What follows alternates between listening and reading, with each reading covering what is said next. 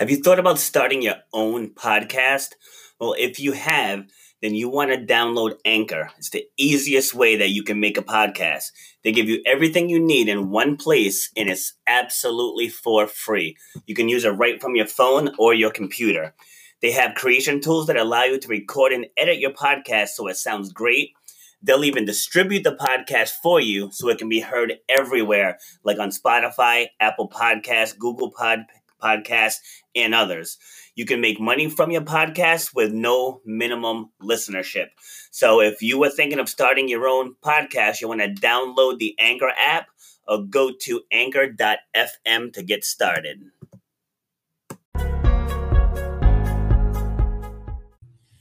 Alrighty, so I am on a different computer, and so I'm not sure if I'm actually live yet. it says I am on one, but it says I'm not on the other. All right, there we go. Now it says we're live. Here we go.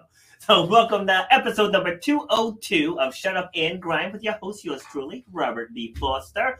So I'm bringing a guest back that I had on a few weeks ago because, frankly, we just weren't done with our conversation. So I'm going to bring her back on, and we are going to continue our conversation about overcoming and living with depression. And I'm sure we're going to cover other topics as well.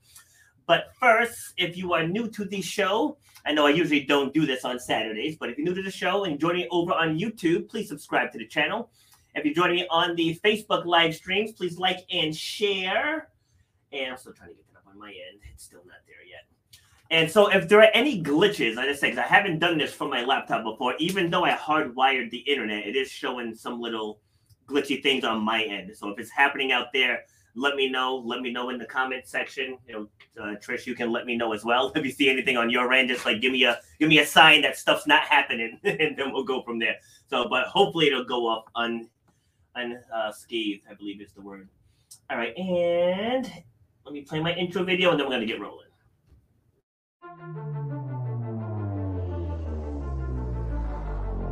I started doing workshops and doing groups where I'm getting up in front of others, like outside of the gym setting, and talking about resilience and perseverance and goal setting and vision and taking action. You should know what 1 hour of your time is worth. You should know the value that you bring to the marketplace. You know what your passion is.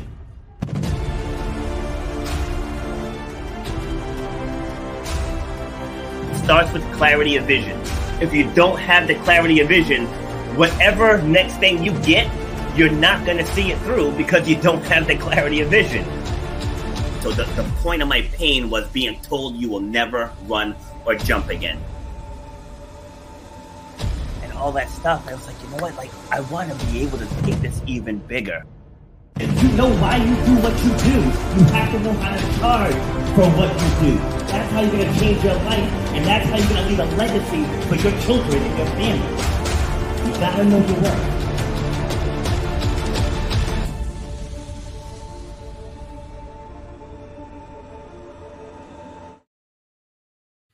Alrighty, so before we dive in, we're going to do a quick teachable moment of the day. So we are getting ready to go into the third week of January now. So if you made resolutions or you set goals or whatever for this year, and if you're already falling off, I want to see you get back on the horse, because this happens every single year, especially in the fitness world. People go all gung-ho now those first few days in January, and then reality hits like, holy crap, this actually takes work. But I want you to put that work in, because you put the work in now so you don't have to later, because once you get to where you want to be, you can put systems in place to make sure you maintain. And again, whether it's fitness, whether it's business, doesn't matter what it is, but put the work in now, especially for those of us in the cold weather states, where outdoor stuff may be at a minimum. Take the time now to zero in on what it is that you actually want to do and that you want to achieve. And then, like I said, once you're there, you can systematize everything so you don't backtrack again. So that's my challenge for you. Don't be another statistic. Like, I think it's like 70% of people fall off by the end of January, but not you, not this time. All right, so I'm going to bring in my guest. So like I said, she was here a few weeks ago, and we had a very, very dynamic conversation. And I wanted to bring her back in because the topic is very important. And the way she told her story, I feel will resonate with everyone listening out there and anyone that's going through any type of depression, anxiety, stress. And so let me bring Trish Bennett back in. Hello. Hello, Robert. Thank you so much for having me back. My pleasure. And you're out there in sunny Canada, correct? Yes, a little sunny. Freezing cold Canada. Exactly. Same thing here. Like, this reminds me when one of my twin boys he was much younger. I think he was 2. Like, he was just barely speaking. I remember he wanted to go outside. This one winter, we were like, "Bud, you can't go outside." He's like, "It's cold." He's like, "It can't be cold. The sun's shining." It's like, that's not how that works up here. It's like, no. It's just an illusion. Exactly. That's the epitome of looks can be deceiving. Yes, exactly.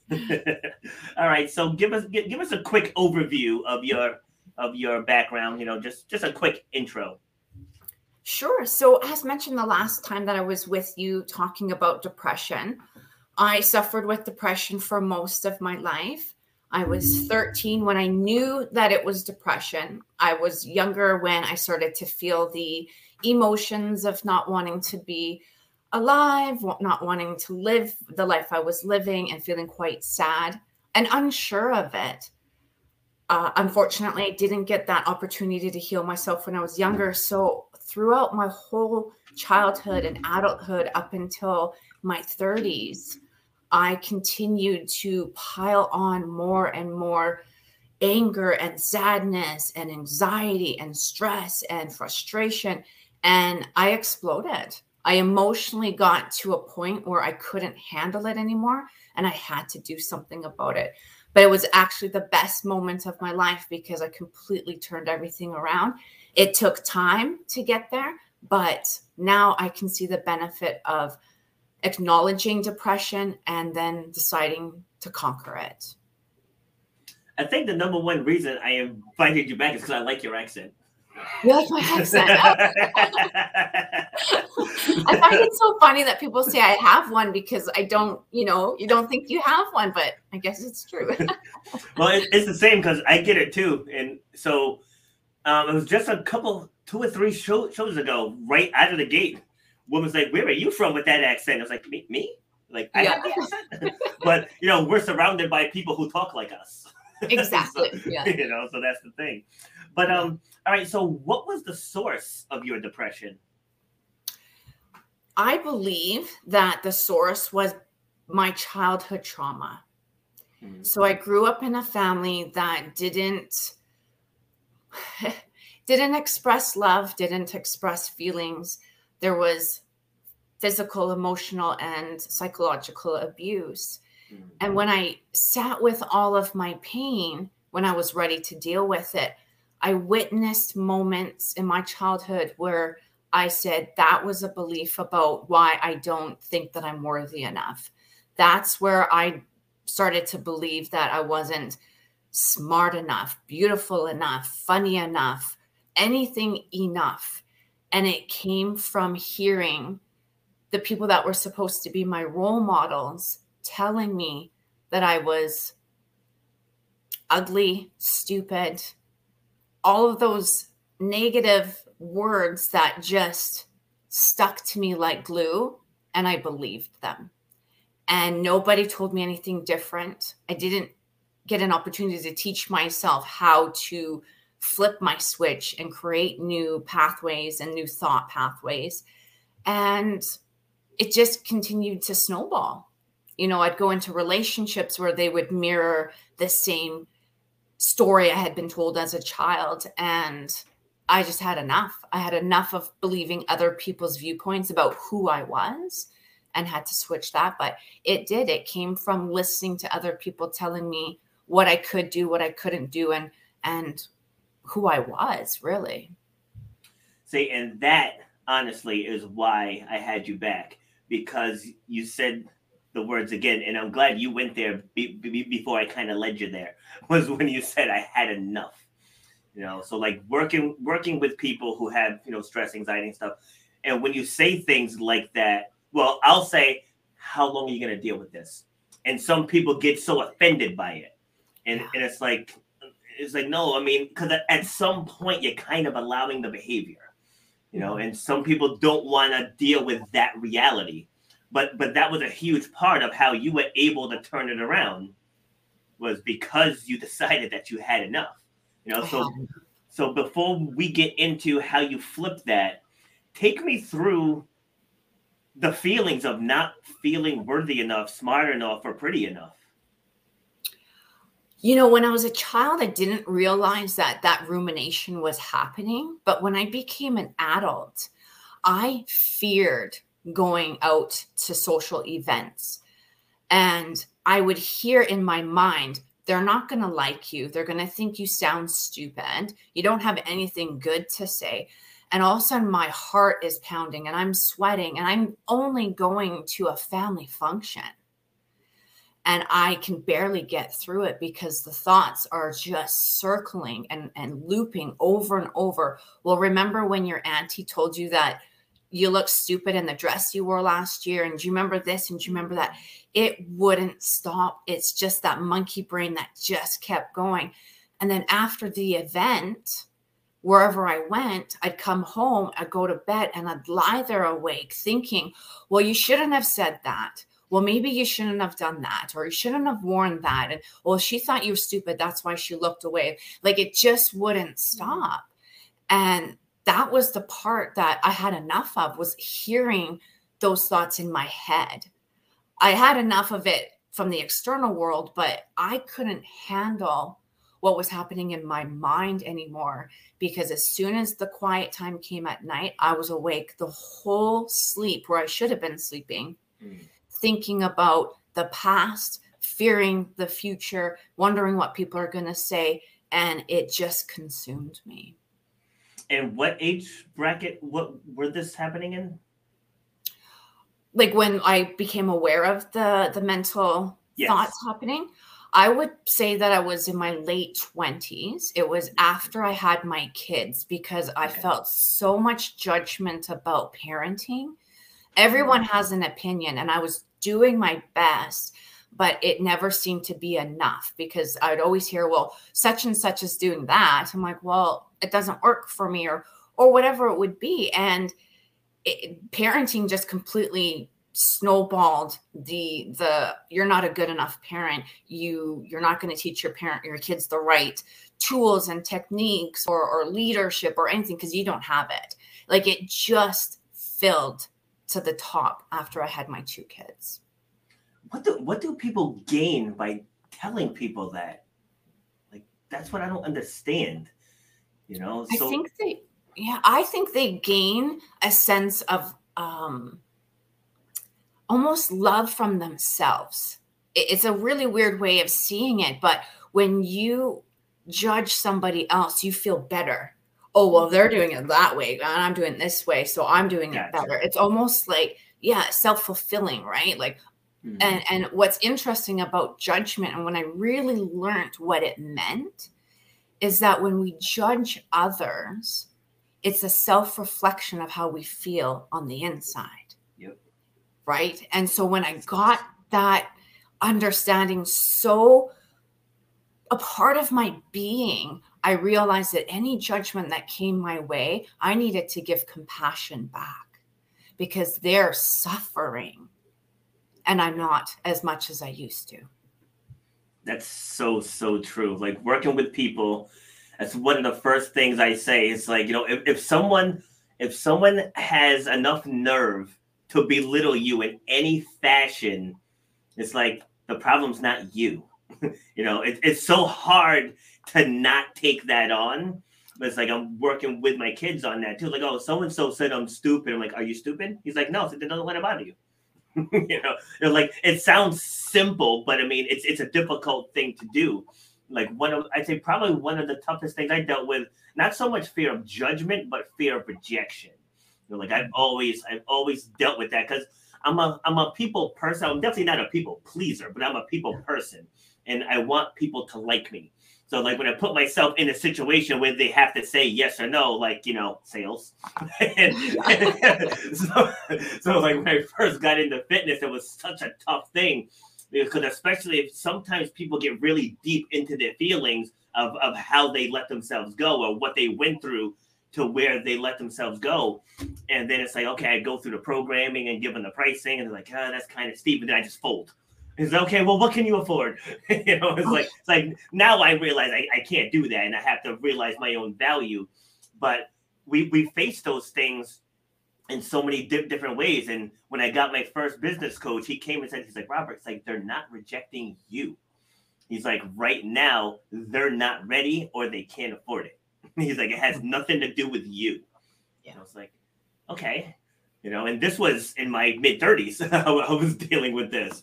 So like, it doesn't really matter the source, but the solution, in my opinion, because again, I'm no doctor, so I can't say it on the record, but the solution starts with self-reflection. Just like you said, you were done with those thoughts swirling in your mind.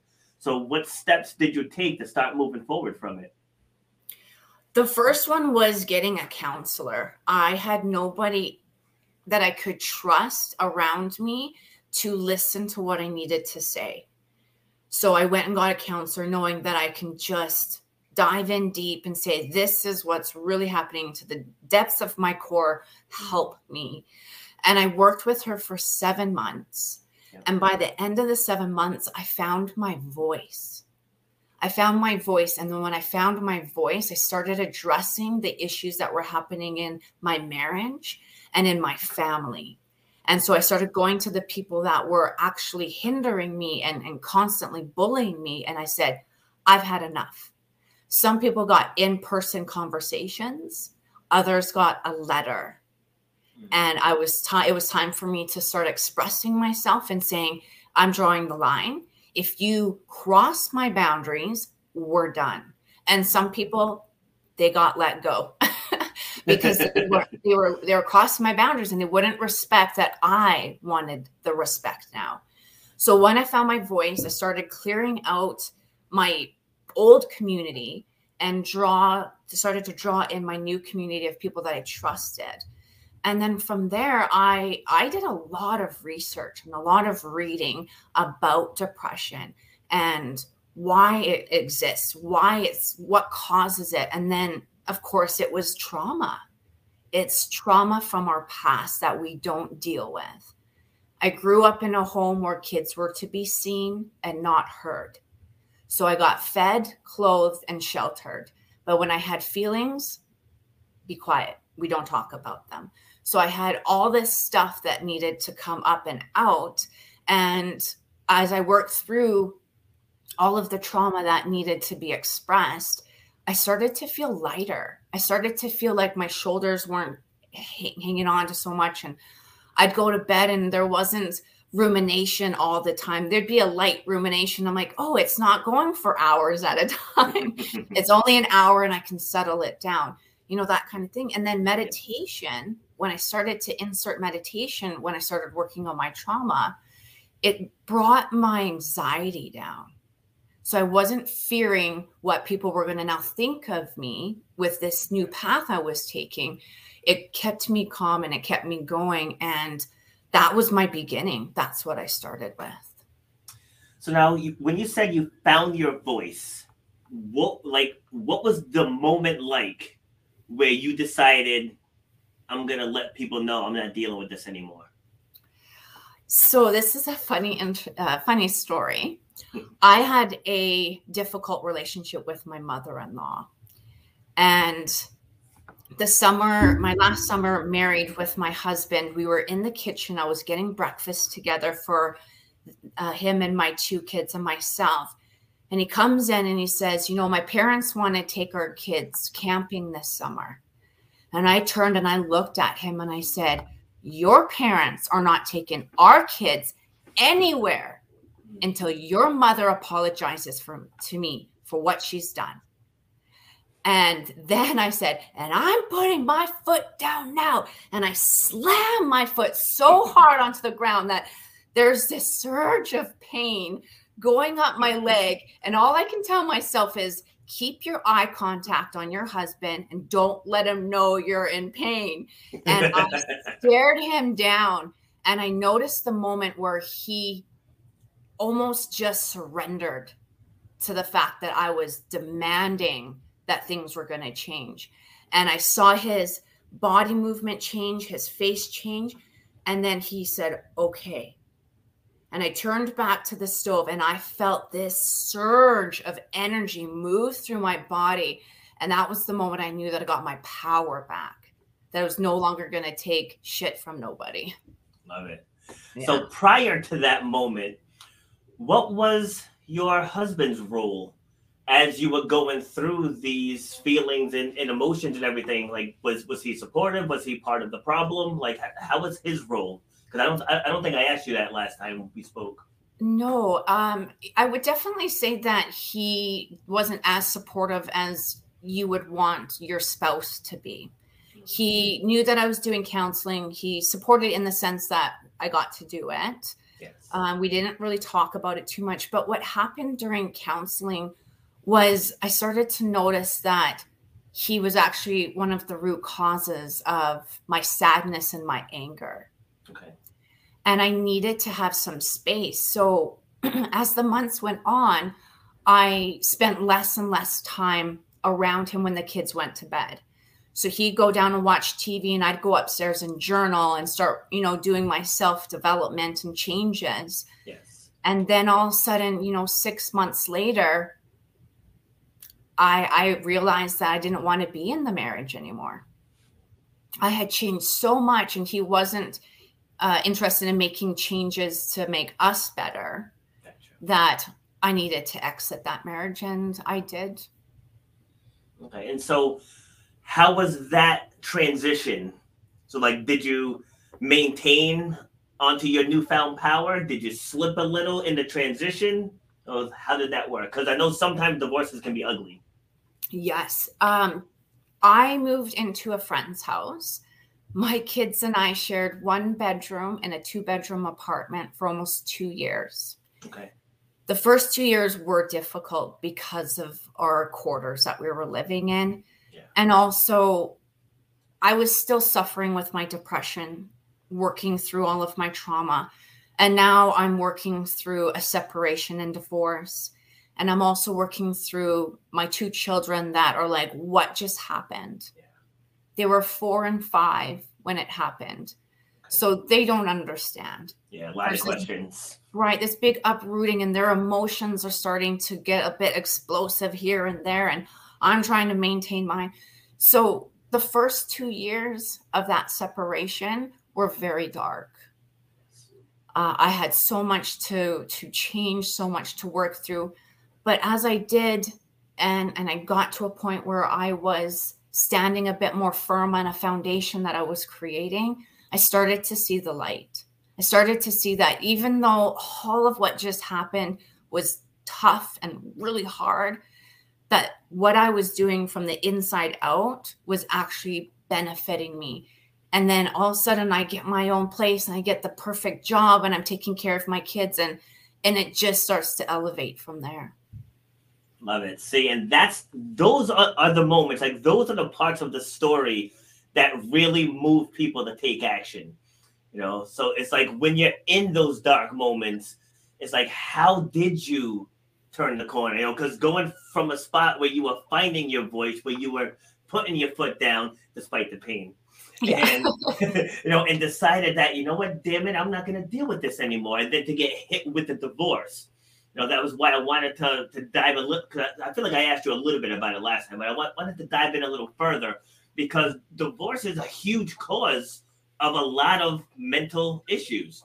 And again, like with the fitness world, we're also an outlet. Some people don't want to go to counseling right away, so they decide to join a gym, to get the community and, to work on their own health and stuff first. So I hear a lot of stuff in these sessions, and just the things that I hear about people going through divorce, it can be very, very, very taxing, Yeah. So you got through those first couple years, you're getting onto your feet now, and then what were your next steps from there?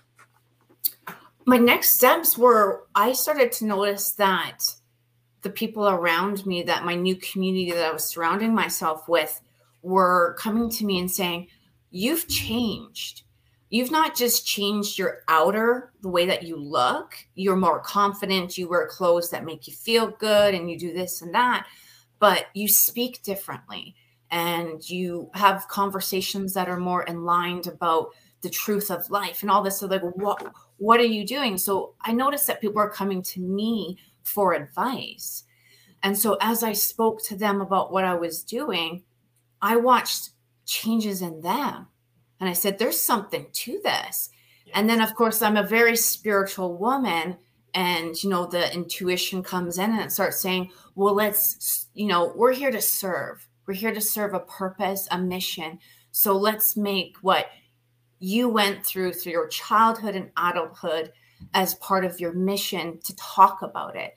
So then I created my platform and I started getting out and saying, we need to talk more about depression. I mean, if we can go to a doctor for our heart problems and our kidney problems, and why can't we go to a doctor for our head problems? They're all the same, they're all organs and they all need attention. So yes, let's start opening up.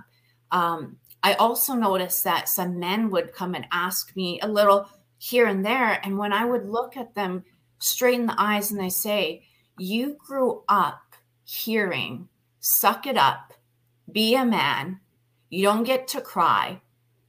And then now you're suffering on the inside and you're told you can't express. And the only way, and I'm going to say it again, the only way to resolve our emotional issues is by expressing them. Agreed. And I want to come right back to that because that part about men is huge and I'm totally guilty of that myself. But we'll get there in a second. You asked the question, why can't people go and get checked for their mental health? And I'm going to answer that question. And I want to get your thoughts on it. Is because people are afraid of being labeled as crazy. Yeah. You know, that's what it is. Mm-hmm. Is we were told that when we have emotional issues, we're cuckoo. There's something wrong up here. Yes. But it's actually the opposite. When we don't deal with it, we start to go a little crazy. It's true. It's true. And one thing, you know, as I said, I'm guilty of it myself because like I was raised, you know, like that, you know, you be a man, men do this, men do that, you know, men don't do this, men don't do that, you know, and I absolutely loved my upbringing, but like that part was true. I mean, as we're getting older now, you know, the foster men are more showing of love, but like with my dad, he was one, he never really said it, but you always felt it though. Like, you know, he wouldn't be one to be like, give me a hug, I love you. You know, like that never happened. Like he said it once towards the end. I feel like he was in his mid-70s, but he was like, I love you. I was like, what? Like, it caught me off guard. But it would be like, hey, you know, the twins have a track meet. Kid, can you come? He'll drop what he's doing and go. You know, or I have this. He'll drop what he's doing and go. Or can you pick me up at the hospital? He's there. And like it's like he always showed it, but he was never very outward with it. So when I first became a father, it was the same thing with me. You know, my firstborn was a son. And as he started getting older, like same thing. It's like, really, you're crying over that? That's nothing to cry over. And, you know, it's like now I have twin boys. And again, you know, you get older, you get wiser, you learn more. And it's like, no, it's like, no, express it how you need to express it. It's like, just because I express it one way doesn't mean you have to express the exact same way. And that really stemmed from learning the different personality types. And so one thing I'm saying now when I give speeches is like, if men weren't meant to cry, we wouldn't have tear ducts. Exactly. You know, like just like men can't have babies, right? It's like we're not wired to have babies, but we're wired to cry. So it's like we have those tear ducts. We have to embrace being vulnerable and displaying our emotions so we don't do what you did where you keep it in until you explode. Yeah. And the same thing about the tears. It's the same. It's about the emotions. If we weren't given anger and sadness and fear, same with happiness, joy, and love, we were. And that's why we need to express them. Yes. Yes. And to understand that they're tools, because all of them have a place. You know, they really do. It's what you do with it. Like when I train athletes, and say something goes wrong and they get mad at themselves, I'm like, good. Now you take that anger and channel it into your craft. You know, it's like don't take that anger and let it consume you. It's like back in my track and field days, I think 3 of the records that I broke came off of screwing up an event beforehand. So I came off, remember I doing a high jump, like I still won, but my performance wasn't where I wanted it to be. And I remember I was pissed. And my dad was trying to talk to me about it. And I was like, leave me alone. Like, I got this. And he said something that set me off. I said something back to him that set him up, and he ended up leaving. And then I ended up breaking the triple jump record. And it was like, but in that moment, it's like, I just wanted him there. Yeah. You know, but like I took that anger and used it to drive him away. And then he missed my record-setting performance. You know, so like that's just a small example. Obviously, anger can go in way worse directions, but I just wanted to use that one as just a softer example. You know, exactly, because we know what anger can lead to. Yes, and it can, right? It can go both ways, and I totally agree with you, Robert, about channeling the anger. Because even when I would feel my anger when I was journaling, gosh, some of the stuff that I wrote was pretty bad, but I was so angry that I channeled it into my writing. Yes. And then when it was on paper, it was no longer in my heart or in my head. Yep. Yeah. Love that. In fitness, we call that a brain dump. Because like when a big thing that, especially working with a lot of women, I hear this more than the men. Some with the men, but it's more with the women about not being able to sleep at night. Mm-hmm. And you know, because the brain's just going. And I said, so right before you go to bed, take a notebook and just write down everything that's on your mind. You know, so like we call a brain dump. So at least it's on paper, and for that moment, it's out of your head. And then I say probably a good 75% of people say that it helps. Yeah. You know, but like it's all about expression. It doesn't really matter how you express it, but you just got to express it. Yeah. So it doesn't fester.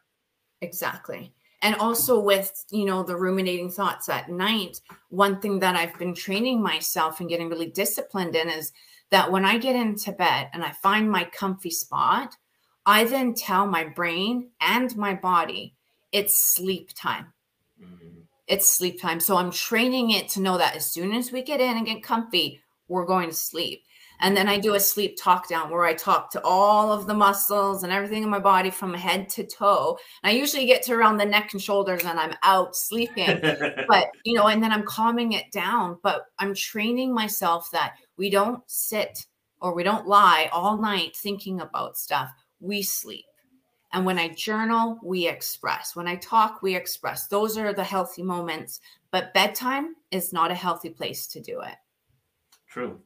Yeah. And it's all about accountability. You know, going back to what I said earlier, where you had said, you know, that you had enough. And so when people come to me with whatever the problem is, and most people in my circle know that I'm brutally honest.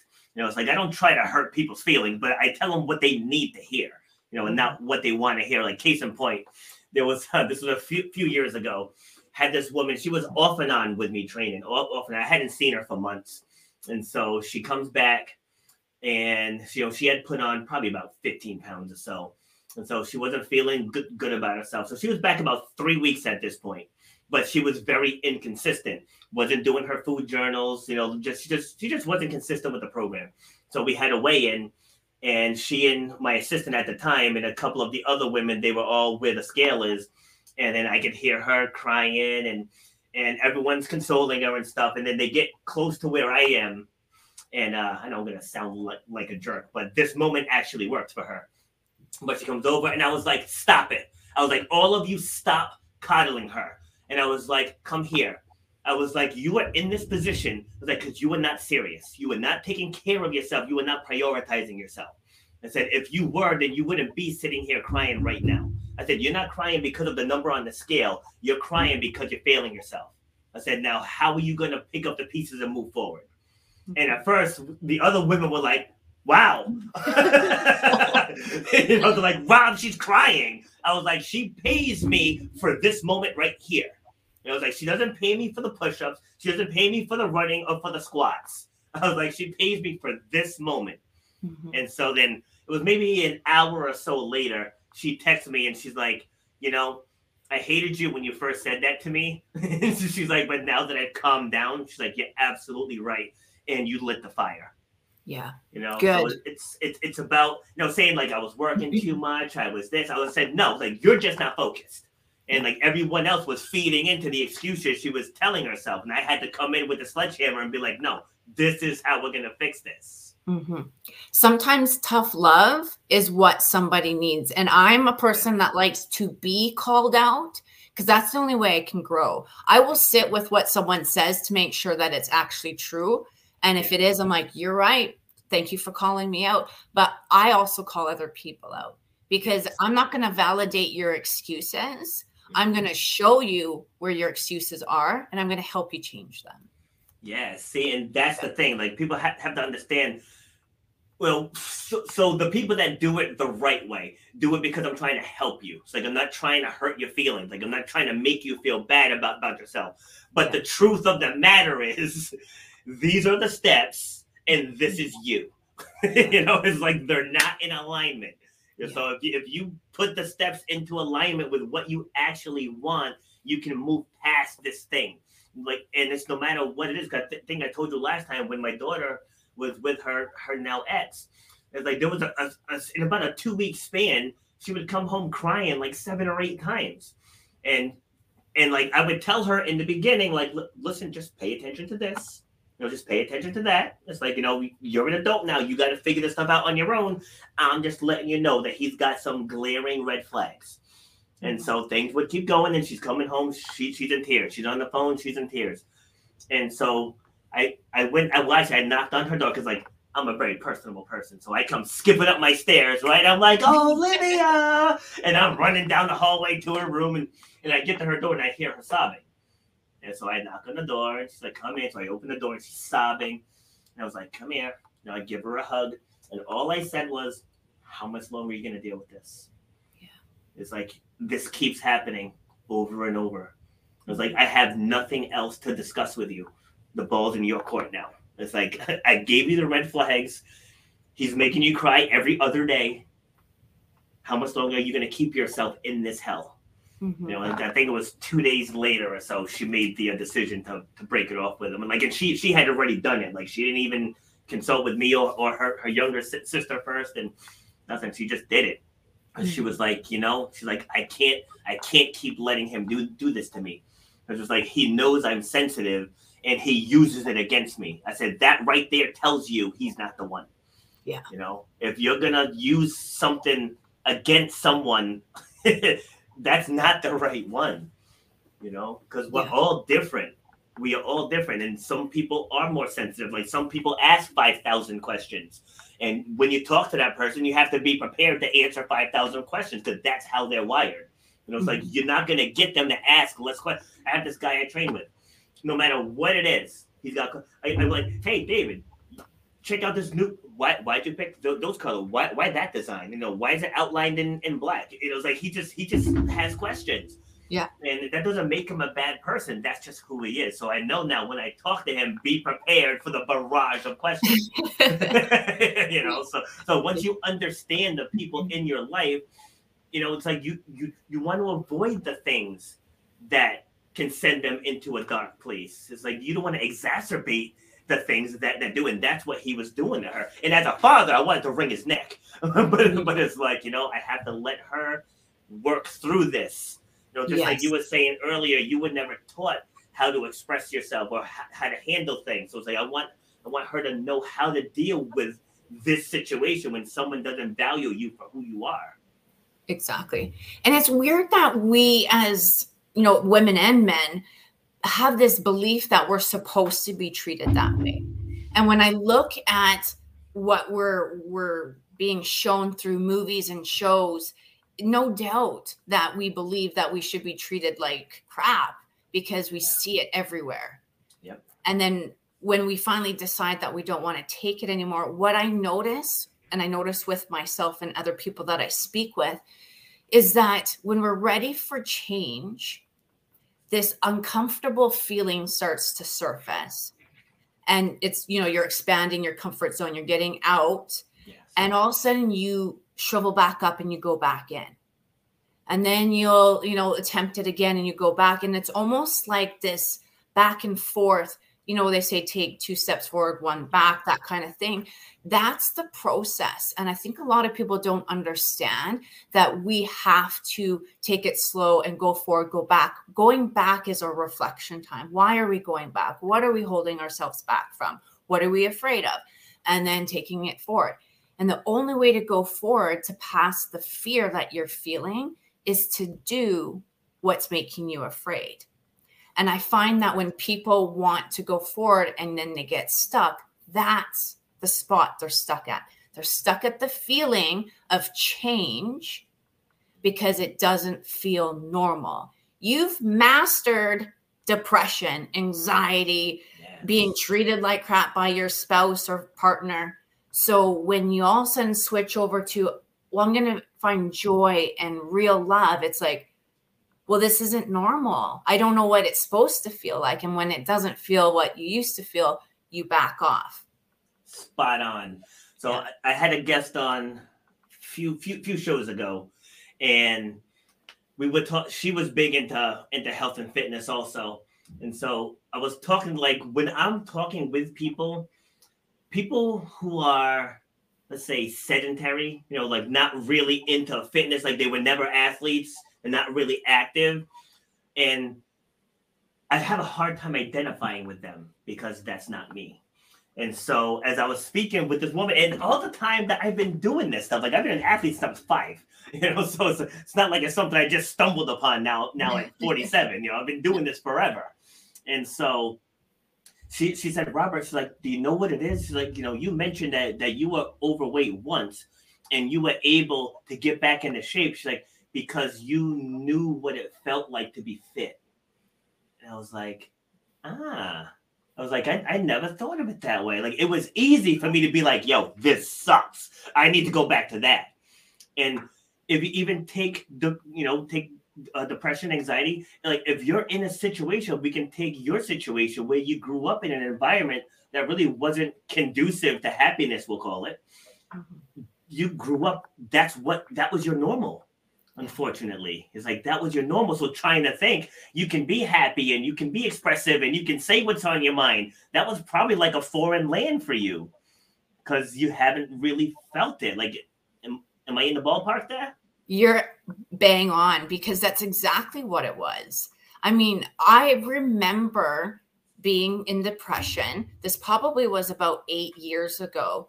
And I said to myself, well, life is almost over anyway, so who wants to make the changes? And that's what I told myself. Like, it would take forever for me to get out of it, so I might as well just live the rest of my life.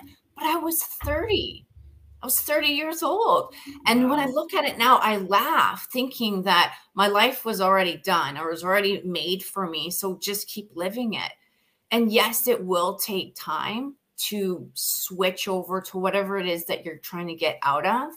But it is so worth it. If you ever feel like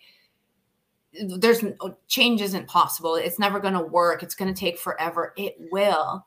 And it may take a while, but it does happen. Yeah, it's all about what you focus on and what you give energy to. Mm-hmm. Like going back to what we were just saying, just like if you are someone who grew up, say from a low income environment, low income family, and then saying, oh, you can make 6 figures. That probably sounds like it's way out of left field for you until you actually do it. Like when I first opened up my gym, it's like I was doing decent on my own, but like I had a couple classes a day. I was doing decent, making what I was making as a restaurant manager. But I didn't really look beyond that because I never made beyond that. It's like that's for those special talented people. It's like that. Like that's not for me. And then when we finally opened up our own facility, the goal was to hit 6 figures by the end of the year, and we hit it by June. And I was just blown away, and it wasn't that hard. It's like when you're someone who's working in a job, you think I'll have to work X amount of years to make $100,000, but really, I was just teaching people to believe in themselves and gave them exercises along the way, and they paid me money. Yeah. It's like, wow. And then they told their friends and then repeat, repeat. Exactly. The Facebook ads popped up. This is like 2015. Started running Facebook ads, and now I'm getting total strangers coming in who want to feel more confident, do some exercises, and pay me money. Mm-hmm. I was like, wow, if I knew it was this easy, I would have did this ages ago. But like we put these blocks on ourselves thinking things are so difficult, when in reality, if we just take some focused steps every single day, we can get there to whatever it is that we want. Yeah.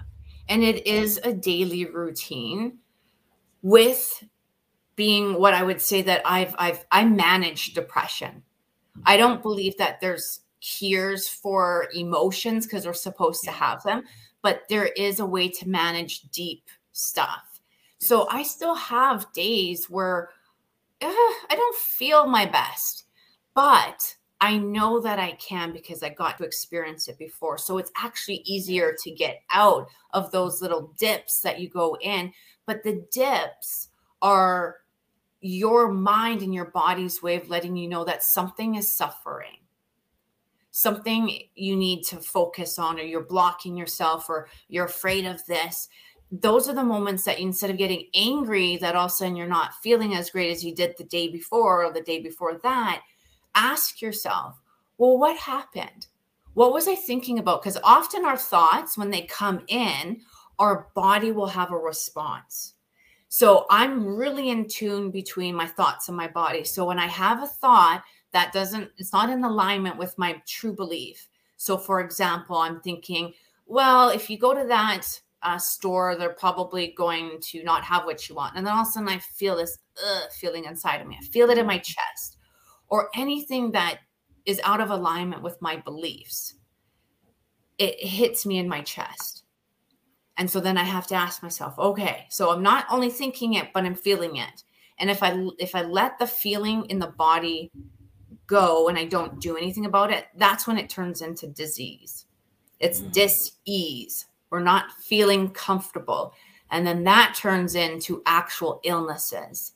So our body is constantly talking to us. So in your fitness career, you probably get people telling you, oh, my shoulder, oh, my back. Well, that is stored emotions. So not only is the physical fitness going to help move it out, but, we talked about expression, but we need to tune into not just the thoughts we're thinking, but how our body is responding to it all. Yes. And to tie in what you said about when thoughts are not in line with your true beliefs, I call that knowing your core values. And then going back to what you said earlier about expressing yourself. So when you have your core values and you express those core values, you attract the right people into your life, and then the right people exit. Yeah. It's like that's the beauty of it, because people always say, you have to cut people out of your life. It's like you don't have to cut them. It's just when your core values are known and you state them with confidence and firmly, they won't bother you anymore. Because I was that one. Well, when I was with my ex, her side of the family, I don't like talking bad about people, but her side of the family, they're kind of negative. And so I'm very happy. I'm a very positive, happy-go-lucky kind of guy. And so those conversations I would have at these functions were just not always good for me. So I would end up kind of gravitating towards where the kids were. And, we'd be playing sports, and we'd be playing basketball, we'd be playing tag or whatever it is. I'm out there, and all the adults are, hey, Rob, you can come in here with us. I'm like, no, I'm good.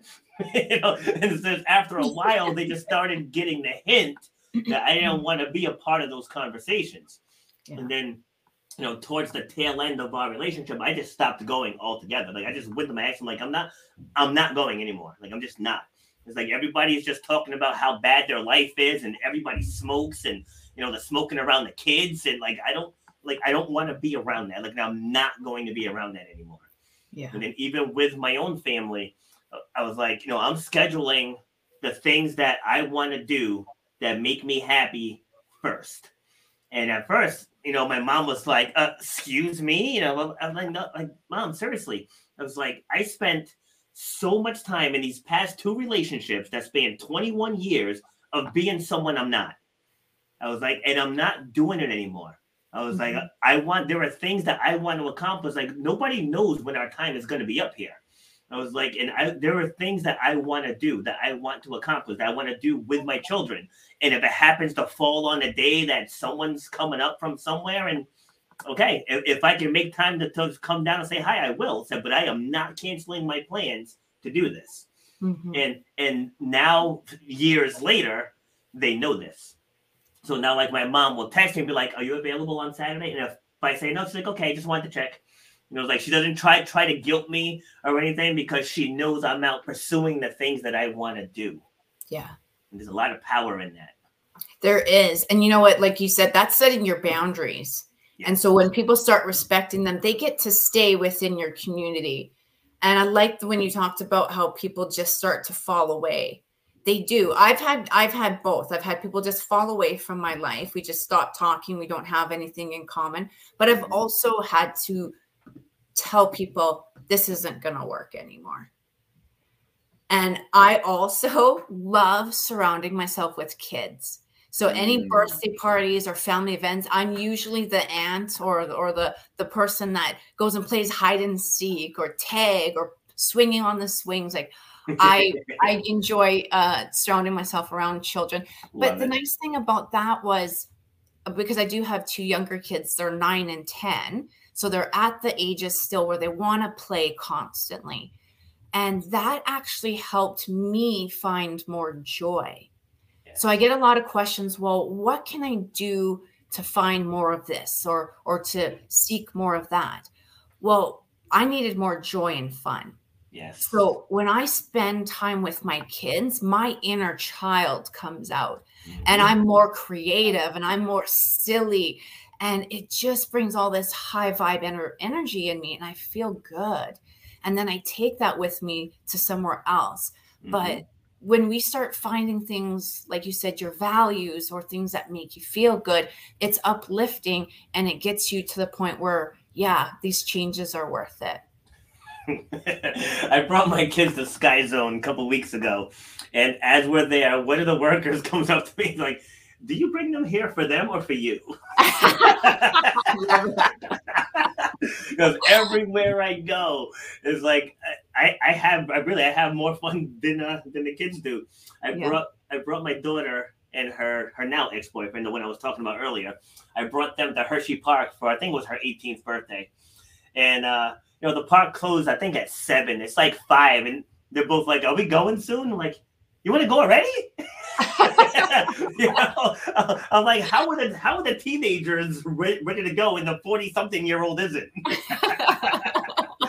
I was like, "Fine, we can go." Like, I was like the pouty kid. But I tell my kids all the time, I was like, you know what? I was like, if you want to, like, really, really enjoy life, I said, don't grow up so fast. I said, because I said, to me, my definition of maturity is having as much fun as humanly possible, but knowing when to be serious. Yeah. Because some people, they're just way too serious all the time. Like, and listen, we're not getting out of this life. It's like you don't have to take things so serious. So, I mean, yeah, there are times where, all right, you know what, I got to put the big boy pants on and we got to get work done. But other than that, I'm playing. Like, when I'm done with you, I'm probably gonna go upstairs and wrestle with the twins. It's like we play. It's like we play all day long, and we go to, like I said, the trampoline parks, and we go to, what was that other place we went to? We go to escape rooms and all those things. They're just things that we're still together. Yeah. But we're constantly playing. It's like people forget as human beings, like that's what we're built on. We're built on social. We're built on having fun. And then when you extract those 2 things and you're just serious, after a while, time's going to pass you by and you're going to be like, have all these regrets of things that you should have done. And that's something, like, I don't want that. Like, when my time comes, I'm going to be like, I crushed that life. It's like I can pass on with a clear conscience, man. Like, I left everything out there. Yeah.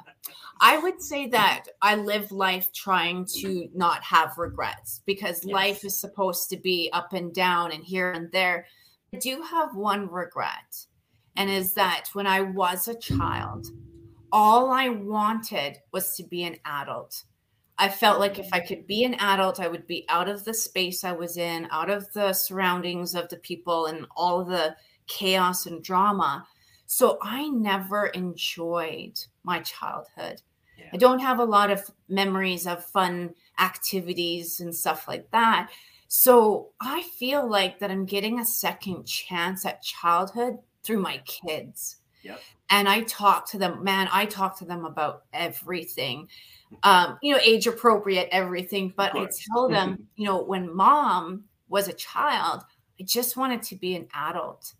And I didn't enjoy the fun stuff that I should have. So I want you guys to understand that now. Enjoy today. We're only going to focus on today. Enjoy it and make it as fun as possible. And then I get to enjoy that too. So that would be my one regret. And, my wish for everyone that's maybe listening to talk to their kids or have that second go around if they didn't get it the first time. Yeah, I mean, I don't know if I would call that a regret, but I mean, obviously you're entitled to feel how you feel, but all those experiences made you who you are now. Yeah. Yeah. And you know what? I'm having a fun time. Like, I enjoy everything. It's funny that you said that you took your kids to a trampoline park. I took mine for a New Year's celebration just a couple weeks ago, and I bought myself a ticket, and I looked around and a lot of adults are sitting on the couches, and I'm sitting there jumping, jumping into the pits, and it's just too much fun not to do it. Yeah, there's a place maybe 20 minutes away from me. It's called Supercharge. They have like go-karts and bumper cars and that, but they had this big like Ninja Warrior course, and same thing. There's probably about maybe 10 or so parents that were just in jeans and sitting down. There were 2 other parents plus myself that were actually out there doing all, going up the warped walls and going across the swinging bars and all that stuff. And I remember when I bought the ticket, the kid looks at me. He's like, "Are you jumping too?" And I was like, "What do you think?" I was like, "I got the tank top, I got the towel, I got the shorts." I'm like, I am ready for action. I'm like I'm not one of these sideline parents, baby. I'm front lines. Yeah, I love that, and I love it because I feel like it's more and more nowadays. I see a lot of more parents joining in on the fun. Yes, yeah. Because one of the things that bothers me, especially like at the playgrounds where you see the kids playing, and then you see the parents like this. Yeah. It's like, get up and play with them kids, exactly. be involved with them. It's like, even if you got an injury or something, like you can still be present visually. Yes. It's like, cause ultimately that's what they really want. They can have their phones and their PlayStations and their Nintendo Switches. They can have all that crap. But some of the most fun I have with the twins, and they say this themselves, is when we go for a walk and we talk about life. So like I live right by a state park. I mean, of course it's cold now, but more so in the spring, summer, fall, we go. It's like a 5K loop to walk all the way around the park, and we'll go through. We'll walk, and we just talk. Like, and they thrive on that. Like with all the gadgets and all the other stuff, like they just want that time with their parent. Just talking about life and them and giving them inspiration and just letting them know, yeah, there's some wacky stuff out there in the world, but most of it's good. It's like, regardless of what you see on TV, most of it's good, and just encourage them to embrace nature and just how awesome everything is. Like every time I see a plane fly overhead, it's like, that's just awesome. Yeah. It really is. Just imagine it, like we can fly. It's like this world is so awesome, and yet people want to just all set to commit suicide because they dropped their iPhone. It's like, come on. Yes, yeah, and it's true. But taking that time with the kids, I don't actually own a TV. I don't have a TV in my home because I want my kids to grow up with a new belief that we don't need to come home after work, eat dinner, sit on the couch and watch TV. Yes. Because that's what it is. And my phone, it's always on mute. I never have it on ringer Me because neither. it's not gonna, I'm not tied to it. I will look at it when I Yes. feel it's necessary. But you're right. I'm in the moment all the time with my kids. Yeah, I love that because I do the same thing. And like I think it was my sister was texting me yesterday, and I was at the gym. And when I'm at like not at my gym, because I do some of my workouts at Planet Fitness just because when I'm at the gym I end up working. So like I'll do a couple reps and I'll rearrange the kettlebells and then I'll start sweeping and so I go to Planet Fitness so I can zero in on myself and I block out the world. And so my sister left me a whole series of text messages and I told her, I was like, it's really not that serious. I was like, I had you wait 35 minutes. I was like, remember back in the day before cell phones, we used to wait hours. Yeah. All right, we used to wait hours. And before caller ID, we wouldn't even know who was calling. Like you just had to, hey, did you just call me an hour ago? Did you call me an hour ago? So now you had to wait 35 minutes and your life is over. I was like, no, I was focused on my workout. Like when I'm in the gym, I leave it on silent. And someone's like, well, what if the school calls? I'll call them back when I get the message. It's like I'm not living my life on what ifs. Because how often does the school call? It's rare. It's very, very rare that the school calls. So I don't think about that. And then if it happens, I'm sure they have protocols in place if the parent doesn't immediately pick up. So I'm not worried about that. Like when my daughter takes the car and goes somewhere, I'm not instantly thinking, oh my gosh, she's gonna crash and have to call me. Like I don't put that negative energy out there. Exactly. You're just gonna manifest it. Exactly. Exactly. So, I just like right now, this moment, I have to focus on me. And then the outside world will survive without me for an hour. Yeah. It's like I'm not that cocky to think that the world's gonna blow up if I'm off the radar for 20 minutes. So speak quickly about your business. So it's called Build Yourself Back Up. It's a platform that I created to help others move through depression or anxiety or any emotional instability where they want to start creating better for themselves. I help them create that starting point and give them all the tips and tools to get going and then guide them throughout any processes that they want. And who's your target market? I would say that it's men and women, probably in their 20s, 30s, and 40s that are ready to really hunker down and start focusing on themselves and creating change. And what do you find is like one of the biggest things you help them with? Probably getting through the emotional clutter, because a lot of people don't realize that they can express it. They don't know how to express it, that it's allowed to be expressed. And start diving deep into those core root causes of why they're feeling the way they're feeling. And what's the end goal?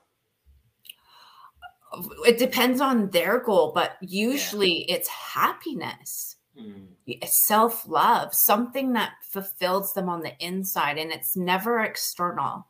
It's always inside. So it's really channeling what they need to fulfill them on the inside. Gotcha.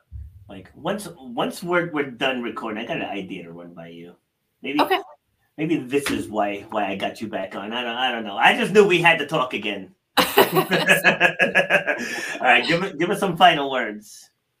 I would just say that if you're suffering with any type of emotional issue, remember that it's normal. We're supposed to feel our feelings, but we're not supposed to hold them in and allow them to take charge of our lives. So reach out, get help, change is possible.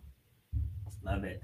Well, Trish, thank you once again for coming on and sharing your stories and your expertise. Thank you so much, Robert. I really love talking with you. Awesome. And I'm going to have you on again. So, we'll be on the lookout for that one. Yeah. Cause I'm going to be doing a panel all about depression and anxiety. And so if you're interested and available on the day that I do it, I'll add you on. I think that one's looking like May, I believe, for that one. Because I have February, March, and April's already. I don't want to say scheduled, but they're already thought of. Put it that way. Okay. That sounds great. Yeah, because organization is not my strong point, but I'm working on that. All right. So, so just don't sign off yet, and I'll be right back with you. Okay, sounds great. All right, see ya. Bye. All right, so that was Trish again joining us for her second stint here on Shut Up and Grind. So again, it's all about overcoming the obstacles, defying the odds, and this particular episode was about overcoming and living with depression and anxiety. So if you're tuning in late, make sure you go back and listen to the full thing, because Trish gives lots of very, very amazing insight into her own journey in dealing with her depression, and she wants to help you get through yours, right? So her business is Build Yourself Back Up, and reach out to her. Hey, conversations, you never know where they may go. All right. Have a great day. Bye. You've been listening to Shut Up and Grind.